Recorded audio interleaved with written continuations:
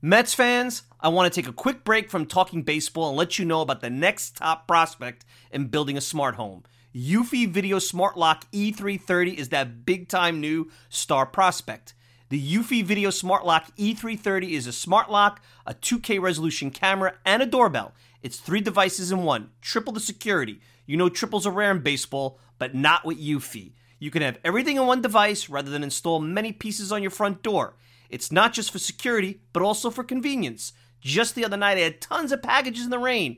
Rather than fumble for my keys, I easily entered my home. This is big since I have 4 dogs who are impatiently waiting for me at the door. No more concerns about losing keys, and you could assign passwords to your family members. Worried about when your loved ones are getting home? Eufy allows you to see them coming back home via the integrated camera. Hey Mets fans, this is a home run. I had a competitive product before Eufy, and it's the difference between a one-dimensional hitter and a 5-tool player. Eufy is that 5-tool superstar. Go to eufy.com, that's EUFY.com to learn more. Already sold? Go to Amazon and get your Eufy Video Smart Lock E330 today. Want to go to the store? Best Buy will have it starting around May 20th. Get complete control over your front door at ease with the Eufy Video Smart Lock E330 today. Everybody in your crew identifies as either Big Mac Burger, McNuggets, or McCrispy Sandwich. But you're the Filet-O-Fish Sandwich all day. That crispy fish, that savory tartar sauce, that melty cheese, that pillowy bun. Yeah, you get it. Every time. And if you love the Filet-O-Fish, right now you can catch 2 of the classics you love for just $6. Limited time only. Price and participation may vary. Cannot be combined with any other offer. Single item at regular price. Ba-da-ba-ba-ba.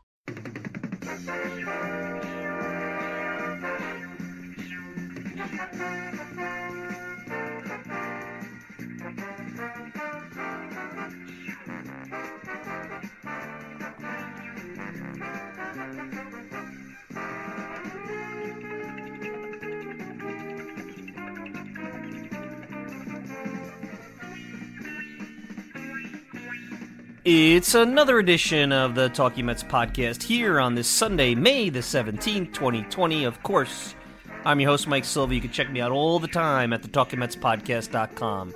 Send me a tweet at Mike Silva Media, and you get the show on Apple Podcasts, Spotify, iHeartRadio, pretty much whatever podcasting service you desire.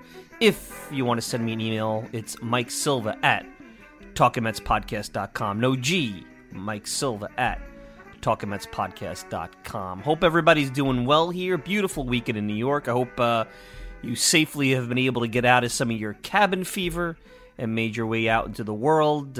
Week before Memorial Day, and of course there won't be any baseball on Memorial Day, and I think I speak for all of you, especially as we get deeper and deeper into the spring and soon to be summer. You're really starting to feel the fact that we do not have baseball, and even with some of the proposals, which I'll get into in a minute, that Major League Baseball has sent out with the safety protocols, and eventually as they negotiate contracts and money and things like that, it makes you wonder if even having a baseball season will be worth it. And certainly, hopefully, there won't be some long-lasting damage, depending on what the big sticking points will be, whether it be health, safety, financial, and my guess is financial. But let me get to that in just a minute. Joining me today, Michael Stahl. Michael just came out with a book, Big Sexy, Bartolo Colon in his own words. Yes, Bartolo Colon has an autobiography, a memoir, however you want to call it. And Michael Stahl, the author, will be joining us. We'll get into his experience working with Bartolo on this book. And I had a chance to read it. And I'll tell you what, whether you're a baseball fan, a Mets fan, some really interesting stories, gives you a chance to learn a little bit more about Bartolo, get you a perspective on Bartolo, and wouldn't be a figure that I think would have a book. And there were things, because Bartolo, when he was here, was not comfortable speaking English to the media, so you got interviews, but these interviews where an interpreter basically does the interview. You have no idea the context and everything that comes out of who the person is. So you get a chance to read this, get a chance to learn a little bit more about Bartolo, relive some of his fun moments with the Mets, not just the home run. I always feel like we remember the home run, but Bartolo Colon is so much more. His importance to the Mets was so much more than just the home run. and his career as a major league pitcher, and we'll get into that conversation with Michael, which I don't believe is Hall of Fame, but certainly because of the amount of wins, the length of the career, and some of his great moments, certainly can be considered up for discussion for the Hall of Fame. So Michael Stahl, Big Sexy Bartolo Colon in his own words, will be joining me in just a minute. You guys have known, like I said earlier, I am all for finding a way to get baseball back, as long as it's done the right way. My biggest thing, and I've said it from the start, if you go all the way back, you want to listen to podcasts from late March, when the country is at a point where we figured out the adult stuff, the real stuff, the things that matter, like the health situation, like getting small business back and getting people back to work as much as you can. And really, I hate the word new normal, because new normal indicates mediocrity, in my opinion. But getting people to adapt to some of the challenges that are in front of them and turn the page and move towards making a better future with whatever the situation is. So that's always been my thing. And until you can say people, for the most part, feel like they have some kind of routine in this situation, they're working, their companies are back, there's a way for them to interact more normally with their families. I think sports is that like final piece. I've always said that. And I'm not sure, despite what the media wants you to know and politicians want you to know, I'm not sure we're at that point, at least not in New York, and I know some of the other states across the country are in a different position. But I think we still have a long ways to go, and it makes me a little uneasy about how I feel. And I know there's a clock ticking. You got a couple of more weeks to figure out a deal before, you got to get serious about getting back. But it makes me a little uneasy how we're trying to ramp this thing up, this baseball thing up, so quickly. Not because I don't think they could put an environment with health and safety. I think, if anything, when you have this smallerish, still big, smallerish community, you could certainly maintain, and it sounds like they're going to use the same company that does their steroid testing. You can maintain some kind of testing method that will target where there could be a problem. My issue is, because you have so many different things at play, you have the real world health component, you have the fans and their situation, and how, despite wanting a distraction, they're going through so many things, some people in their life. Then you have the media and their agenda about how this is going to play, because now you're going to have the national media and the non-sports media watching this. You have the politicians, the public health officials. Everybody's going to want this to go their way. And what you get with a situation like that is, if you've gone to the news and if you have The Athletic, you go and you get a small snapshot. If you just look at right now what's been reported, the health situation, you get a lot of goofy window dressing stuff that really, I think, I can't see the players in a best case scenario adhering to these things 100%. I find it hard to believe a league that had sign stealing right under their nose is going to be able to police things like, hey, you can't leave your hotel room, or you can only have your immediate family visit you. So the side piece on the road, that for certain people, she's not allowed. Is that considered immediate family?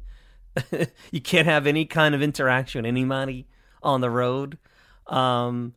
You're really taking away things like therapy at the ballpark, putting a huge risk out for injuries. I mean, we gotten so silly where they're recommending that infielders move back in between pitches from the base runners to keep them safe. So let me get this straight: the virus will take a break in between pitches. The virus will take a break during play, but the virus won't take a break in between pitches. Once you're in a situation like a baseball game, all bets are off. You could certainly do some sensible type of things. Testing, taking temperature, really looking where a problem could be. I have no problem with. Whether you're 6 feet away in a dugout, 5.5 feet away, 7 feet away, 3 feet away, doesn't matter. You can't have this controlled environment. Once you're in this situation, all bets are off. All this other stuff, putting people in the stands, 6 feet away social distance, the catcher has to go out to the grass to signal to the infielders, because all of a sudden, coming out from behind the plate, that little, 6-inch movement, 12-inch movement, whatever it is, from where they are, that's going to make a big difference. I mean, really, what this document read like to me is total pandering to the public health officials, to the political correct crowd, to the national media that will shame them for coming back because, obviously there are more important things and people are going to be angry because there's always somebody or a group that's angry that something nice is being given to other people because they can't have whatever it is they want, or just for the simple reason they don't want it because it's counterculture to want something as, standard and American as Major League Baseball. So there's so many things that are at play here. Not to mention the fact that you're ramping these players up after they were ramped up and ready to go pretty much. They've been now down for 8 weeks. Then you're going to take away all these in-stadium amenities. I mean, they're not going to be able to take a shower. So you're going to tell me these sweaty ball players, who you don't want to have take an Uber, because that's in there too, are going to go on a bus together. Maybe you'll limit the amount of people on a bus, but these sweaty ball players are all going to be together. And that's safer than them cleaning themselves off, being hygienic. And that's even the other thing. They're actually going to have parts in this thing which encourage hygiene. I mean, guys, we are adults here. These are Major League Baseball adults. Now, are some of them more hygienic than others? I'm sure, just like any other group of humans. But if we're at a point where you think for a minute you're going to control every movement for these players from the minute they start playing baseball, whenever that is in June, to the end of whatever this season, how long it goes. And what are the punishments going to be? So I decide to, I have a friend in Texas, and I want to meet her, and I consider her a cousin. Is that not, I guess that's not immediate family. I can't meet them. They can't come to my hotel room. Who's going to stop them? You're going to have the hotel shut down? I mean, it's not going to be hard. There's not going to be other people probably that want to be in that hotel. You're going to have that hotel shut down? You're going to have a security guard? Are we going to get the point where this is going to be a gulag? I mean, if you read this document, to me, everything that's wrong with what's going on in the world and the unnecessary window dressing solutions just to have a solution is at play. Just read what they want to do. I mean, it's basically ball players getting in a bus, going to the ballpark, playing ball, and then getting back on the bus and going home, just like I did when I was in Sandlot Ball back in the late 80s. Got in the car, my dad drove me to the ballpark, played ball. There was really no amenities. There was no showers. Maybe there was a bathroom somewhere in the field, public field. You played, you went home. That's it. That's it. Just like really back to the most granular thing. And maybe there's a certain charm to that. But to me, once I start seeing, no fist bumps, no handshakes, guys, you're in on when you are, there's a play at second base and you guys get tangled up. What are we going to do? We're going to encourage people not to slide into second base. We're going to if the play, I could see it now. If it doesn't look like there's going to be a play, just step away and let the guy take the base, because that's really going to keep people safe. Now, maybe they needed to put something together to show the union they're serious about safety. But again, I go through this entire document and I read the things they want to do.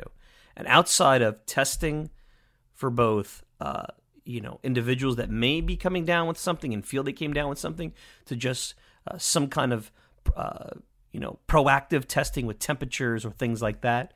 Other than that, nothing's in your control. Yeah, you could sanitize and clean the clubhouse. You're going to be. I mean, the amount of baseballs they're going to use, what it sounds like, is as you get multiple people touching the baseball, they want to change it. Once that pitcher gets that ball, he pitches that. If he's sick, if he came down with something, and that ball goes into the play, all bets are off. Oh, you can't spit? Well, what if the guy sneezes on the mound? What if he coughs? We're going to stop everything and have like a sanitizing crew come out? Because it's going to happen. I mean, really, it's going to happen. I mean, I'm waiting to see them say, well, put masks on these guys on the field, which, I mean, if anyone, and I'm sure you have been wearing a mask, I mean, you start, especially if you got like one of those N95 versions, I've worn them.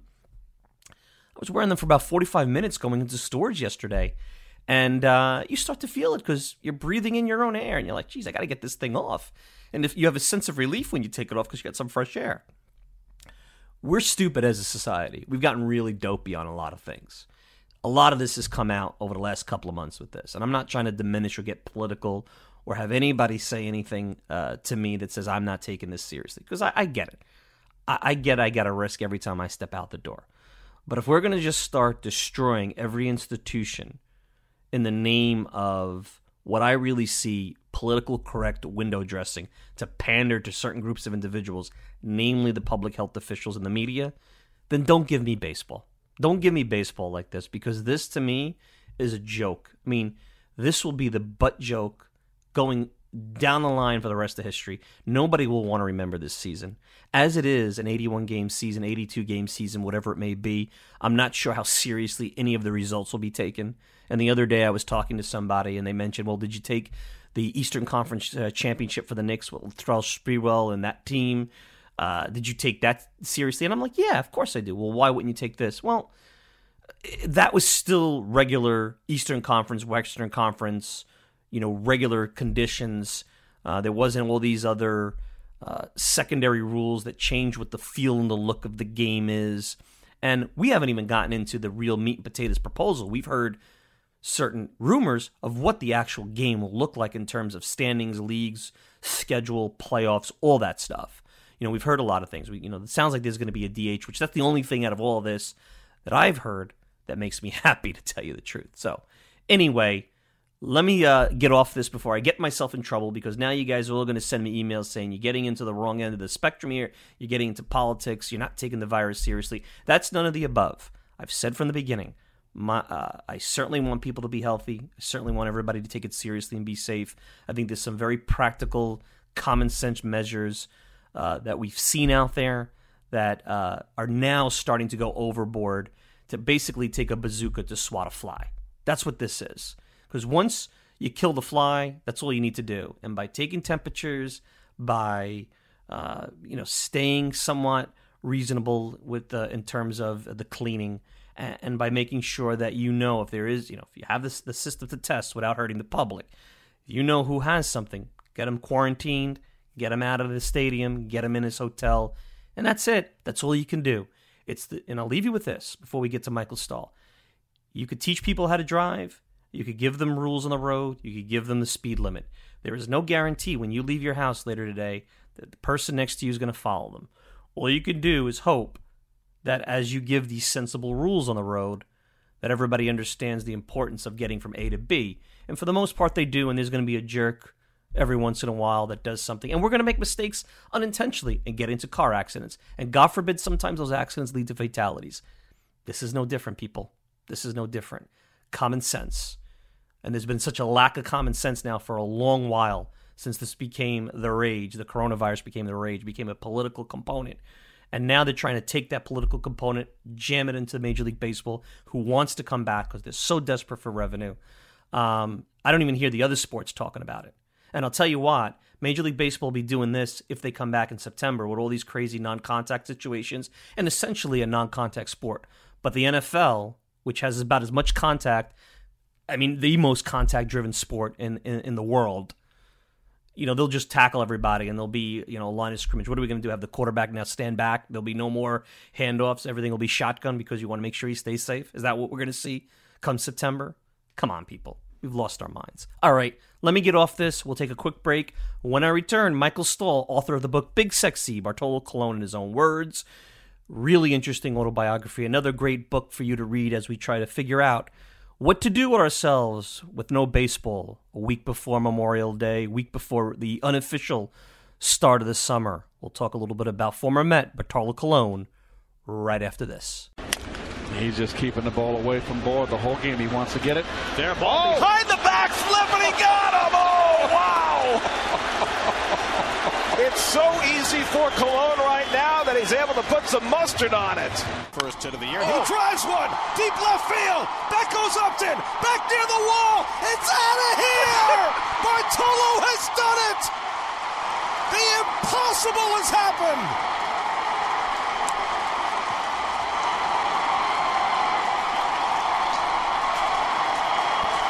The team vacates the dugout as Bartolo takes the long trot, his first career home run. And there will be nobody in the dugout to greet him. This is one of the great moments in the history of baseball.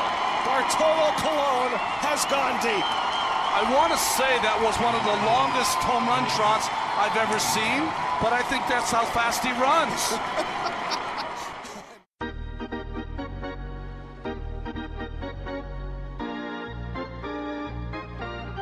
I'm joined by Michael Stahl. You guys may have seen the book. It just came out about a week or so ago. Big Sexy, Bartolo Colon in his own words. Former Met, former Indian, beloved Met actually, even though he has a short period of time, Bartolo Colon.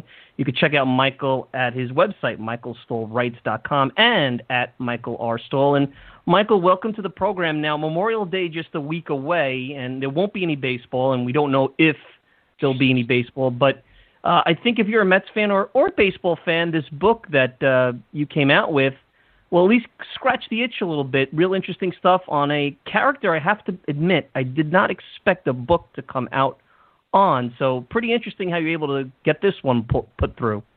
Yeah, Bartolo's, he's a beloved person, especially in the Mets community, but really honestly throughout Major League Baseball. I got to be in contact with some representatives from several Major League franchises, and I promise you this is not an exaggeration.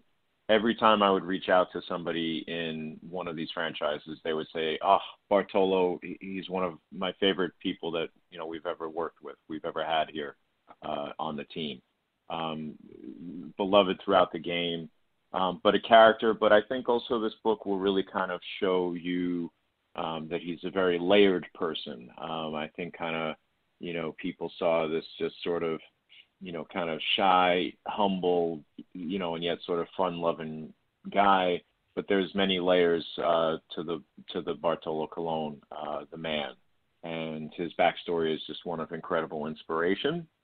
And people will really get to know him, very intimately, and I think get to relive some fantastic baseball moments from the past, 25 years, basically. How did you come about? Because I wouldn't have thought of him wanting to write a book. I mean, he's kind of still playing, so he's not really retired, but I think his career is coming to an end. Obviously, the public perception, and he talks about it in the book, he speaks Spanish usually publicly because he's a lot more comfortable with that, so maybe you don't get the total feel of who he is. But how did you come about wanting to write the book, get in touch with him? Because this is just came out of the blue when I saw him. Like, wow, Bartolo Colon with a book? That's interesting. It came out of the blue for me, too. So what happened was Abrams Books, which published the book, an editor there, and the word editor now is kind of multifaceted. He's more of like a project manager, I guess you could say. But the editor there named Garrett McGrath is a friend and colleague of mine. He actually was the one that came up with the idea in about August or September of 2018. So I think he just, he follows baseball. He's a big baseball fan. When we first met, that was actually kind of something we bonded over, our respective love for baseball, even though he's a Yankees fan and I'm a Mets fan.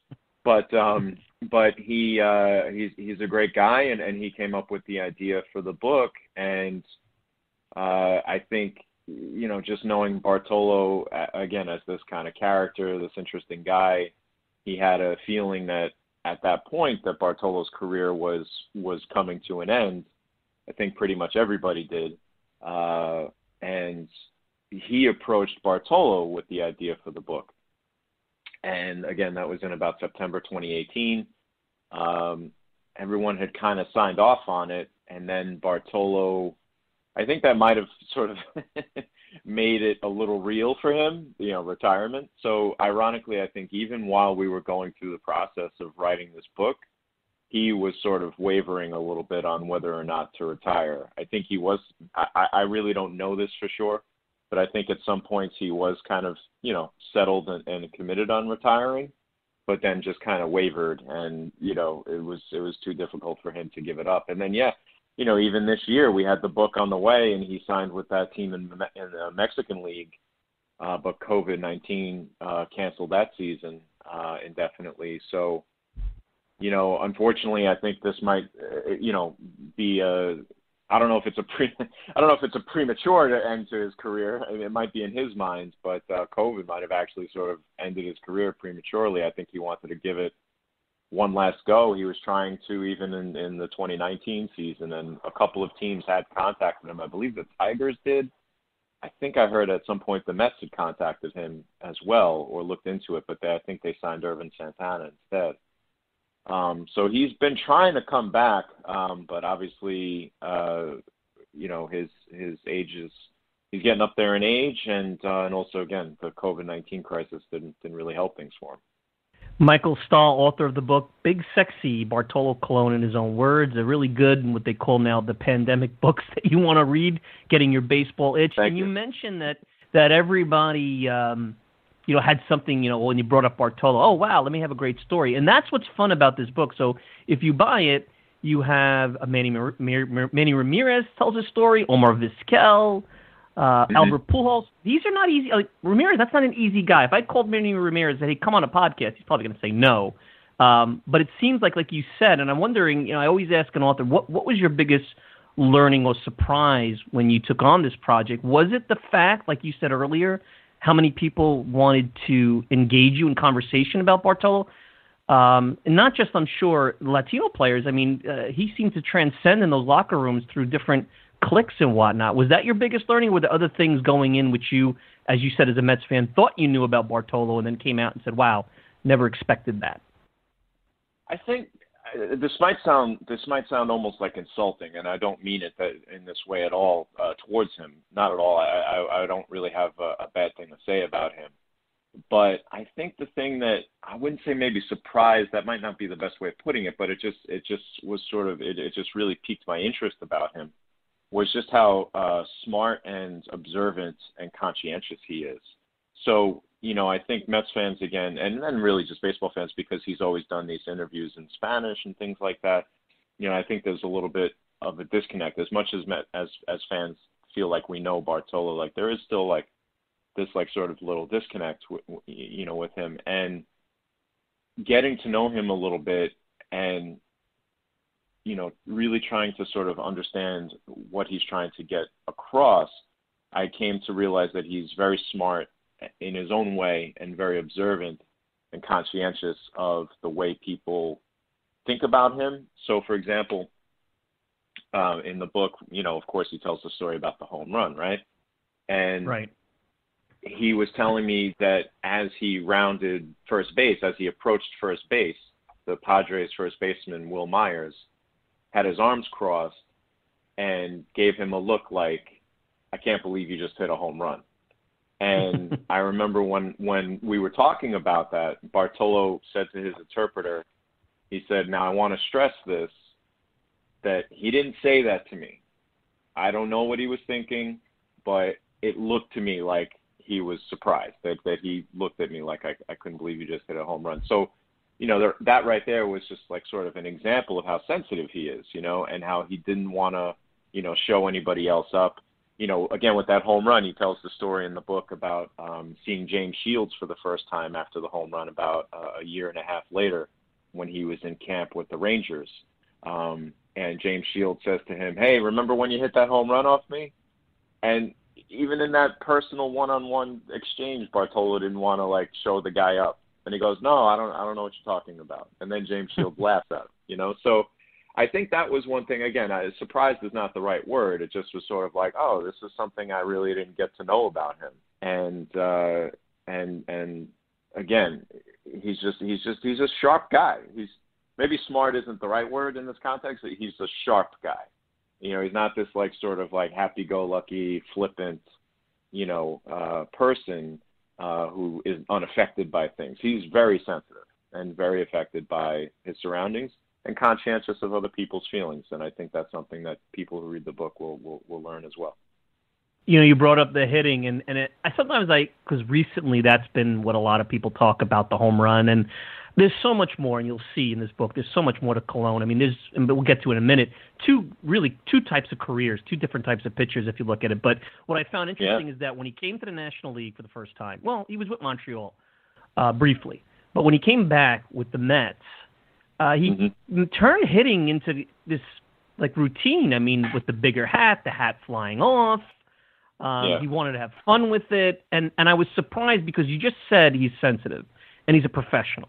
And no matter who you are, pitcher, 25th man on the roster, nobody wants to be made of a joke of on a professional baseball field. But he turned a weakness into fun. And from what I understand, and I've heard, and I can't remember who told me this, he's not all that awful in batting practice. So it wasn't surprising. And I don't remember who said this. It might have been a current Met format who said that they weren't totally surprised because he's not that bad of a hitter, but he turned it kind of into his own little sideshow, maybe to have fun and deflect. But I found that interesting about how he talked about his hitting in that way, in a way that you would not have expected a professional hitter to talk about themselves.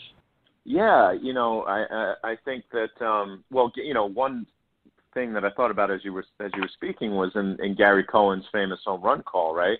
He says you knew if he ever got hit one the right way, made contact the right way, he was strong enough to do it. And I think that's exactly right. And I think Bartolo growing up, of course, he hit all the time. And he said that he was, a very good hitter. And I think that that's probably true for probably any major league pitcher. They grow up, they're not pitching all the time. You're not even really supposed to start really throwing until you're 13. So, if you're playing baseball starting at age 4 or 5 years old, that's still a lot of hitting. And then even when you're pitching into, your high school and college years, you're still going and hitting. So, these guys still, like to hit. But boy, what a statement that makes about the quality of major league pitchers, right? That even though these pitchers, it takes so much practice to be able to step into a box against major league pitchers. But Bartolo took it very seriously. As soon as he signed with the Mets, he was already talking with one of his representatives, Cesar. He was saying, my goal is to hit a home run, and they had actually sort of, I'm not sure if this made it into the book, but they had actually sort of made a bet that in 2016 that he would hit a home run. He didn't, or not in or his first year with the Mets, sorry. They had made a bet before 2014 that he would hit a home run. Now, actually, Bartolo lost that bet, but then in 2016 he hits the famous home run. So he took it very seriously, and he says in the book that by 2016 he was feeling a lot more comfortable in the box, and that speaks to his dedication and how seriously he took his craft. But like I said a few minutes ago, here's this like very layered guy, very interesting, unique person has a dynamic personality. Even though he was taking, hitting very seriously and wanting to do, well for his team when he could, he also took the time, had the frame of mind to, put on a bigger batting helmet so that the batting helmet would fly off and the fans would laugh. So, that says everything about him right there, just how kind of, he's a walking anomaly. I mean, and everything about him is, it comes back to that, right? Like you think about his body, and yet he shows off his athleticism that day down in Miami when he flips the ball back behind his back, right? So you wouldn't expect that from, those cat-like reflexes from a guy of his body type. But that's him as a whole person. He's just like this dynamic walking anomaly. I was a little surprised, and throughout the book you'll ask him his favorite, guy he's hardest to hit, favorite stadium on the road, favorite stadium, home stadium. And I was surprised at how fond he was of his Mets years. Now, they were 3 years. He went to the World Series, was a big part of those teams, pitched very well. Some of his seasons with the Mets, if you start looking at some advanced analytics, are right up there, better than his Cy Young season that he had with Anaheim. But he holds his Mets years very fond. And again, it's more than that home run. To just talk about the home run is disrespectful, in my opinion. It's a fun moment. But talk about that, because I was a little surprised at how fond he was of his Mets years. I didn't expect that for a guy that, played with them at the end of his career, didn't come up with them, and was not the star of that staff by any stretch of the imagination. I was a little surprised about that too, and I just had one other quick thought, if you don't mind me sharing. When I spoke to him about his time in Montreal, for me, as a huge baseball fan, I've been a huge baseball fan my whole life, I remember when he went to Montreal, I was like, man, this is like a huge deal. Like, he might literally save the franchise. And when I spoke to him about that, he was just kind of like, yeah, I don't know. Like, I was in a groove, and I just kind of was able to keep my groove going. I wasn't thinking about, if the team could stay in the city. And I was just kind of like, wow. Like, I just would have thought that he would have felt, maybe a little more pressure on him, but he didn't. But yeah, the Mets time, and then the sort of the opposite was true with the Mets, in that, he spent 3 years there, but, it seems like they were, about maybe the 3, most favorite years of his career. It comes off that way. He doesn't quite put it that way, but he really enjoyed himself. And, I am a Mets fan, and but I really don't think that is what bled into the text at all when I put it together, any kind of favoritism. I think that he bought a house in New Jersey. He still lives there part-time. And as he says in the book, the Mets, it really was the team that felt most like home for him. And, he stayed with them for a third year and he took less money because he just felt so comfortable with that franchise. What so many great moments for him. I mean, not just a home run, right? But he also pitched in his one World Series with the Mets. He pitched in the All-Star game. He had the Jose Fernandez game with the Mets. Plus, like I said, the behind-the-back throw, which was a different game, but also in Miami. So just as it turns out, just a ton of great moments for him, and the Mets fans embraced him, I think, more so than any other fan base of all the teams that he was with. One more thing I'll point out, too, is I think, something else that might have been a factor here is, and Omar Vizquel kind of talks about it in his excerpt, about how, later in his career with the Mets and the Rangers, and, he sort of seemed to open up a little bit and enjoy himself more. When he was with Cleveland, he was so young and so shy, and I wonder if maybe just as Bartolo aged a little bit, he kind of, felt a little more comfortable, felt like he could come out of his shell a little bit. So then that creates this energy where the Mets fans can embrace him and Bartolo embraces them even more, and it creates this real cycle of positive energy, if that makes sense. I think people forget he was very big for them in that World Series run. He didn't start any games, but that was a thin bullpen. It was a bullpen that was very dicey outside of Familia, and he was able to, when starters got kicked out of the game early, fifth, sixth inning, knocked out, that bridge. I know John Neese was the lefty, but instead of them having to go out and get an arm, he was able to really pitch well. And for the most part, outside of the Chase Utley game, and we know what happened there when he came in, he almost got them out of that inning. He really didn't give up anything. And guy was starting all year, been a starter his whole career. Now you're being asked to go to the bullpen, warm up, come in, up, down, whatever. And he did it. And he did it without complaining. And that's big. And then he comes back for less money the next year. Just shows you a lot about who he was, looking back, what a unique team that was. And he was a big part of that bridge to Familia, which they badly needed during that postseason. Terry Collins says in the book, I got to speak to Terry Collins over the phone, and he contributed a story. And he says the definition of a professional, he's like Bartolo's right there, And, yeah, he does discuss in the book, Bartolo, that is, about how uncomfortable he was coming out of the bullpen, but he knew that was what the team needed, so he was going to do it. And, he had a couple of tough luck performances. He gave up a few runs, but, I think in the World Series, I think he came in with runners on. I mean, this is something that this guy has just, literally almost never done in his entire, forget just professional career, probably in his entire, life. You know what I mean?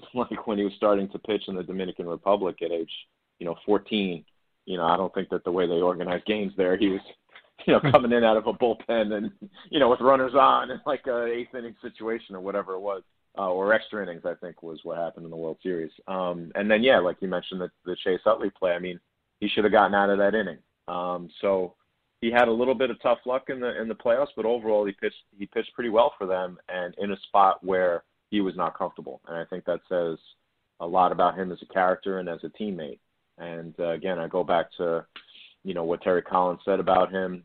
He tells that great story about one of his early starts in Anaheim where Bartolo just didn't have it, and he gave up like back-to-back home runs, I think, in like the first inning. And you know what he did? He took his licks, and he stayed in the game until the fifth inning because the bullpen was tired.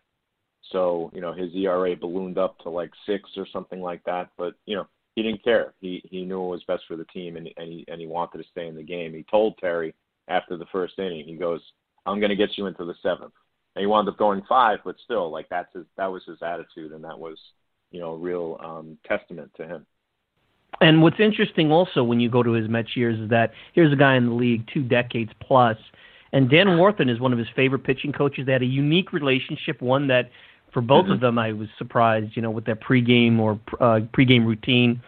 It says a lot. I mean, Warthen was kind of a bit of a controversial figure. You know, some, myself included, thought he didn't do a great job with younger pitchers, but certainly veterans who knew what they were doing needed someone just to kind of correct.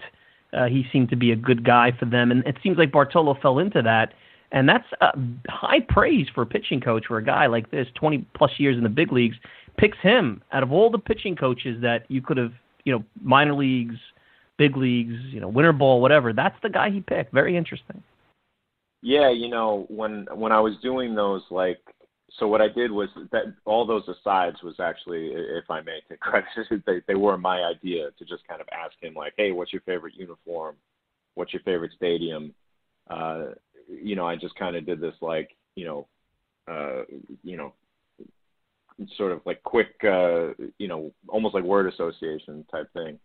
And when I asked him who's his favorite manager, and when I asked him who his favorite pitching coach is, he was a little uncomfortable giving the answers that he gave. He said Bob Guerin for his for manager, and he said Dan Warthen for pitching coach. And again, his sensitivity, here's his sensitivity on display. He said, you know, listen, all my managers were different. They all taught me something unique. And he basically said the same thing for the pitching coach. But I put him on the spot. I forced him to give single answers, and for pitching coach, he said Dan Warthen. But I wonder if with Dan Warthen it had as much to do just with their personalities meshing than anything else, you know.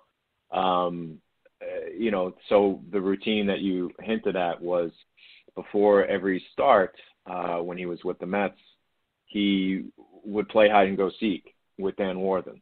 And that became, you know, part of his routine. And he would come out of the locker room. And I guess just, you know, you do this thing 162 times a year, right? There's a rhythm to it, you know, when you get to the stadium, when you put your, you know, jersey on, whatever. So I guess Warthen must have just sort of known about when Bartolo would be ready for him, and he would just go hide. And Bartolo just kind of sort of knew intuitively, like, when to go look for him. And, you know, Warthen tells stories about, you know, jumping out of a closet to scare him and, like, making him laugh and all this kind of stuff.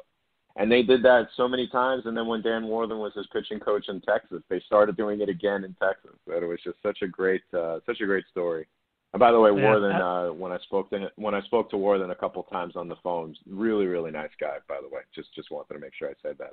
Yeah, I've met Dan Warthen in spring training. Definitely nice guy. Michael Stahl, at Michael R. Stahl on Twitter. MichaelStahlWrites.com is the website. Big Sexy, Bartolo Colon in his own words. And look, Mets fan, Citi Field is his favorite field. I don't know if did you have to put him on the spot with that one, or he was comfortable saying that? You can't offend a stadium at this point, right? You know, was he able to comfortably say he likes Citi Field? Yeah, that one he said pretty much without a doubt. He said it directly. When I look at Colon's career, I see two careers, and then I see the beginning, the end, the middle, where there's a lot of adversity health-wise in the middle. Hard thrower, maybe lacked the command and control at the beginning of his career, but a real stud.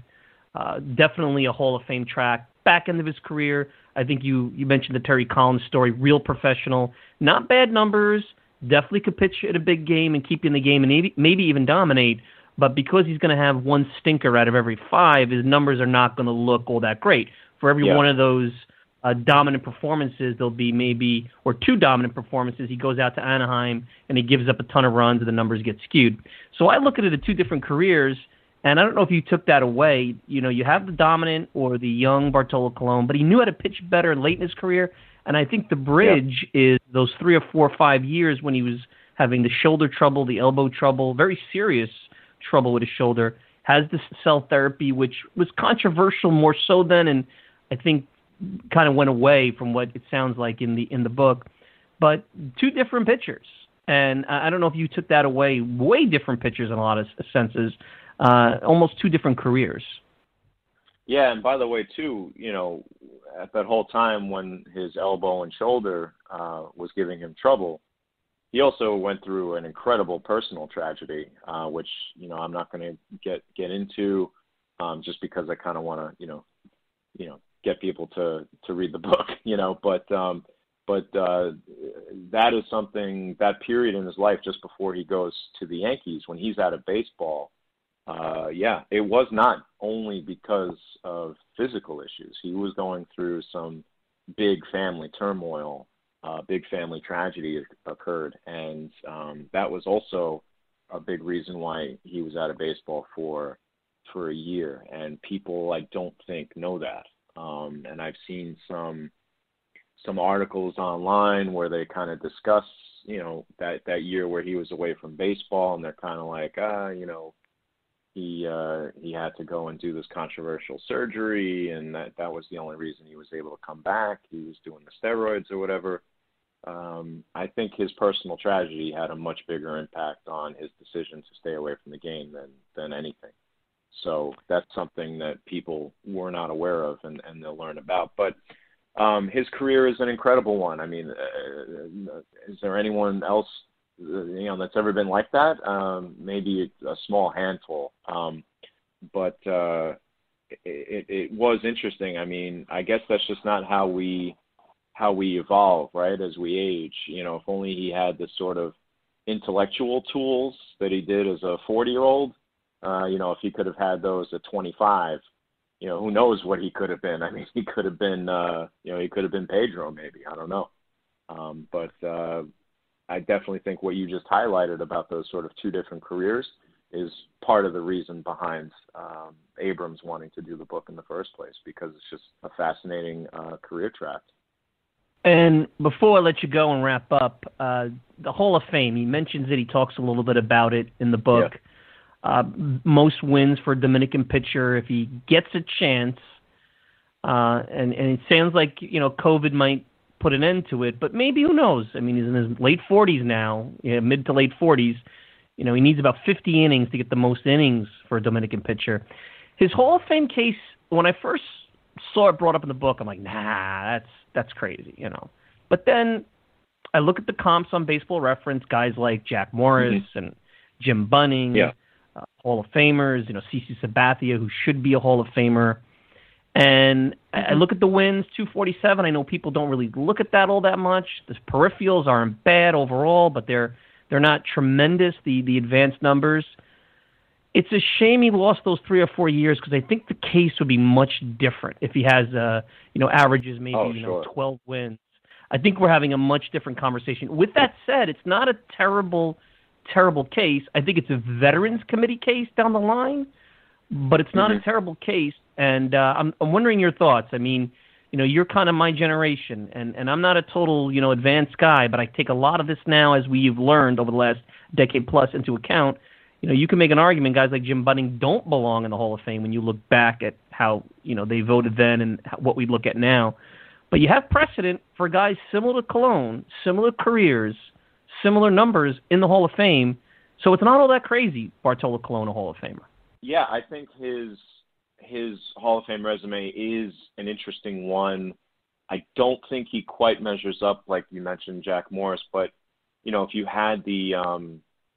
had that extra year at least, or 2 or 3 really, I think you're looking at him more like a Mike Mussina, right, in terms of the number of wins and things like that, and maybe even better than Mike Mussina, because Mussina never won the Cy Young, and Colon did. So I think that he's close. I think that the way he talks about the numbers And the fact that the numbers don't tell the whole story is interesting. So, for example, his first year in Anaheim, his ERA, if I recall correctly, was 5.01, right? But he won 18 games. And I think you had heard some of this with Jack Morris as well, that Morris's ERA is what, like 3.87, something like that, right? Mm-hmm. Sure, about league average. And right, and I think Morris said the same thing, and Bartolo will, I think, say something similar. Is that when he was on Anaheim, Bartolo, that is, he had a pretty good offensive team. So if he's, by the second or third inning, if he's staked to a 5-0 lead, he's just launching balls right into the strike zone. He's not going to walk anybody, right?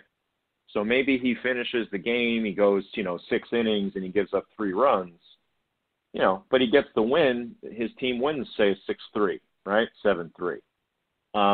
But, if it was a 1-0 game, maybe he would have, maybe sacrificed a couple walks, struck some guys out. He was pitching to contact. And when he pitched to contact, there's a risk that, guys are going to, launch it out of the park. And that's what happened that one year. He gave up the most home runs of his career. And it was right after he signed that contract. And people were saying, like, oh, the pressure's getting to him and all this kind of stuff. It's like, no, he did what he took to help his team win. And he did win. He won 18 games that year. So even though his ERA was over 5, he didn't view that as like a bad year, So his ERA, his career ERA is something like 4.06 or 4.08, something like that. So, that's a little high. And he says in the book, he knows that his steroid suspension hurts him as well. But it is interesting when you think of a guy like him, how do you define a Hall of Famer, right? Do you define it by dominance? Do you define it by longevity? Perhaps, for him to even just have been in the major leagues as long as he was is a testament to that. And you could argue that makes him a Hall of Famer in that way. But also, what did the guy do to get his team to win, to get his team into the playoffs, and in the Mets case, to the World Series? He did a lot. And then that speaks to none of the intangible things in terms of, sort of being a mentor to young Hispanic players, particularly Hispanic players. Like when he was with the Mets, Terry Collins talks a lot about that, and Dan Worthen as well. So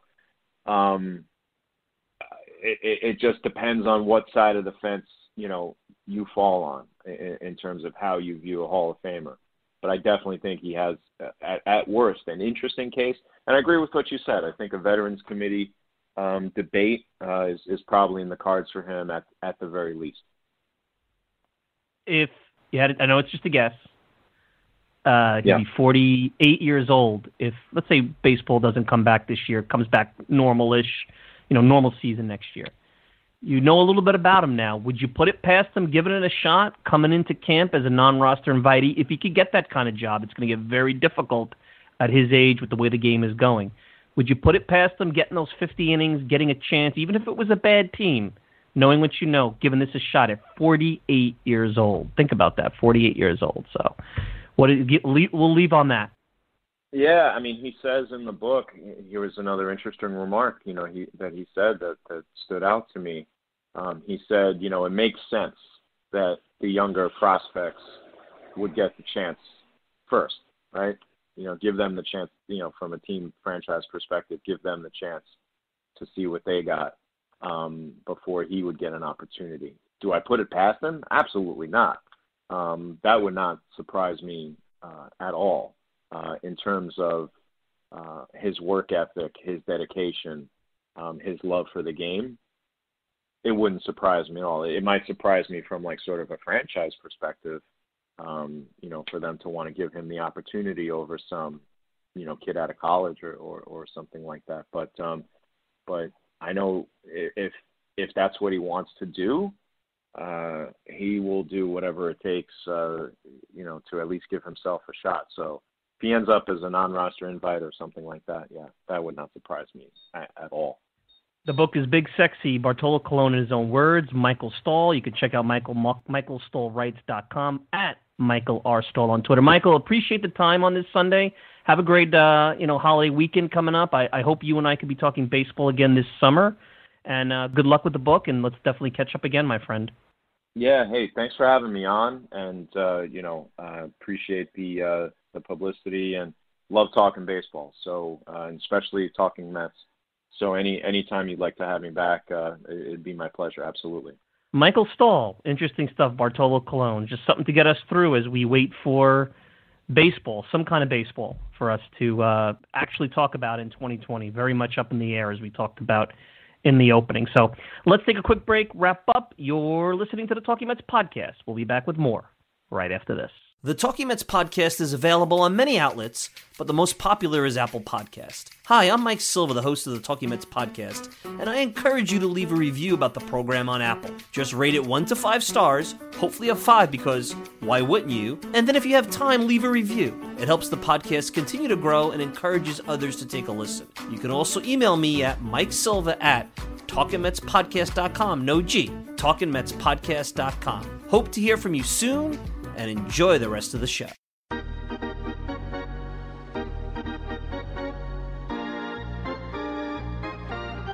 All right, great stuff from Michael Stahl there. Really enjoyed, nice long conversation. And, to me, the thing that I always remember about Bartolo Colon, specifically with the Mets, is, Terry Collins was right. I mean, I actually remember that Anaheim game. Bartolo's career with the Mets, at least at that point, in general, his career there was good game, pretty good game, not so great game, real big stinker.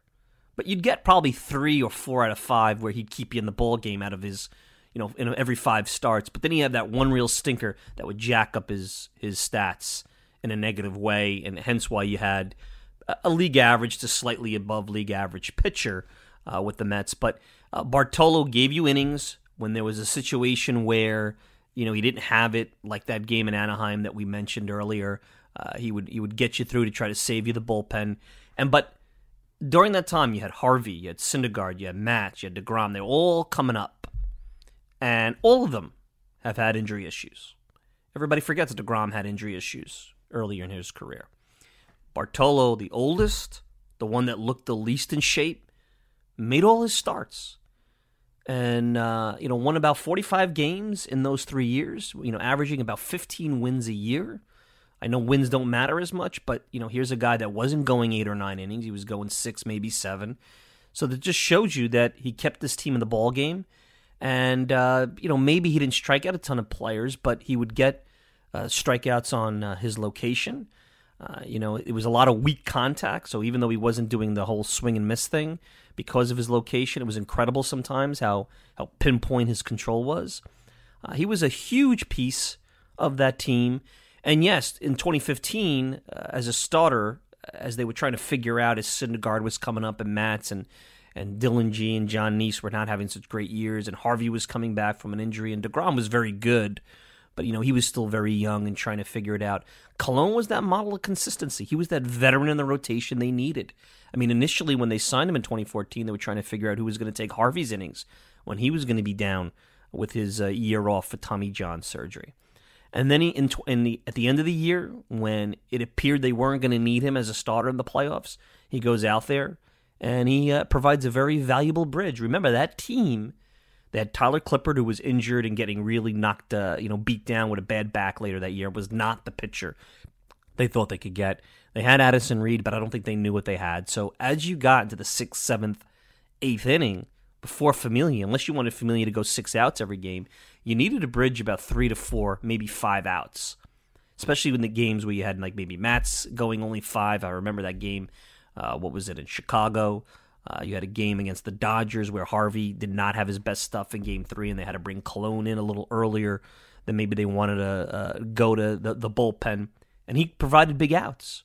He had a really good postseason, and he was valuable, and he did it as a veteran that hadn't done it in a long time, probably wasn't comfortable with it, but he figured it out, and that's what I remember about Bartolo Colon, how big he was, especially because that team was very short in the bullpen, and he provided, as well as John Neese against lefties to a lesser degree, but John Neese was pretty valuable as well, coming out of the rotation late that year. and giving them some very important bullpen. So is he a Hall of Famer? No, but I think the debate is a lot more serious than we think.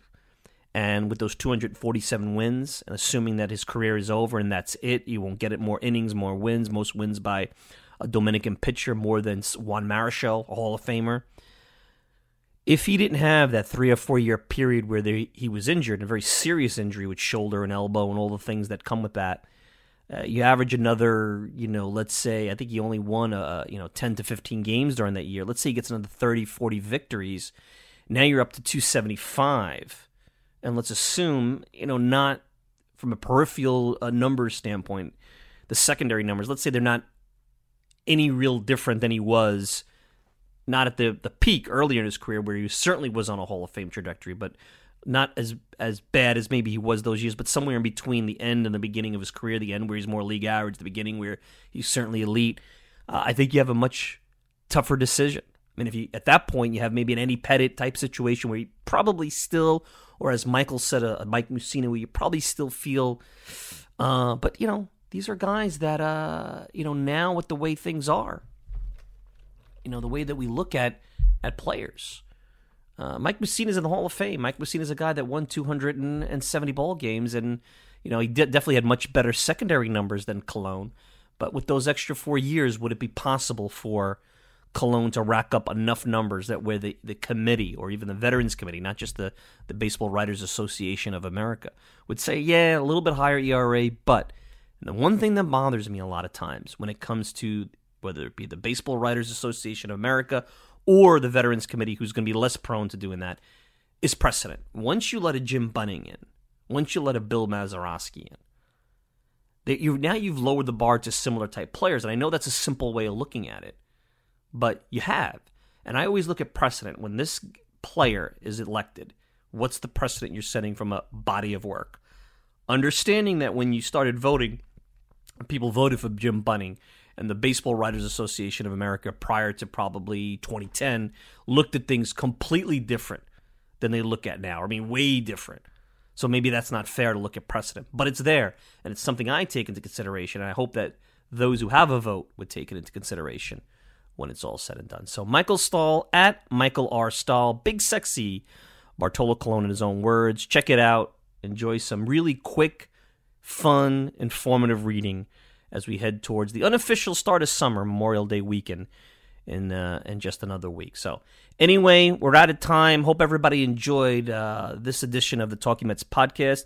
Of course, you could check me out all the time at Mike Silva Media on Twitter and also at TalkingMetsPodcast.com. Send me a tweet, of course. You can get the show on Apple Podcasts, Spotify, iHeartRadio, pretty much whatever podcasting service you desire. Mike Silva at TalkingMetsPodcast.com. No G. Mike Silva at TalkingMetsPodcast.com. I'm your host, Mike Silva. Enjoy the rest of your week. Enjoy the rest of your weekend. We'll be back with another edition of the podcast next week. Till then, take care, everybody.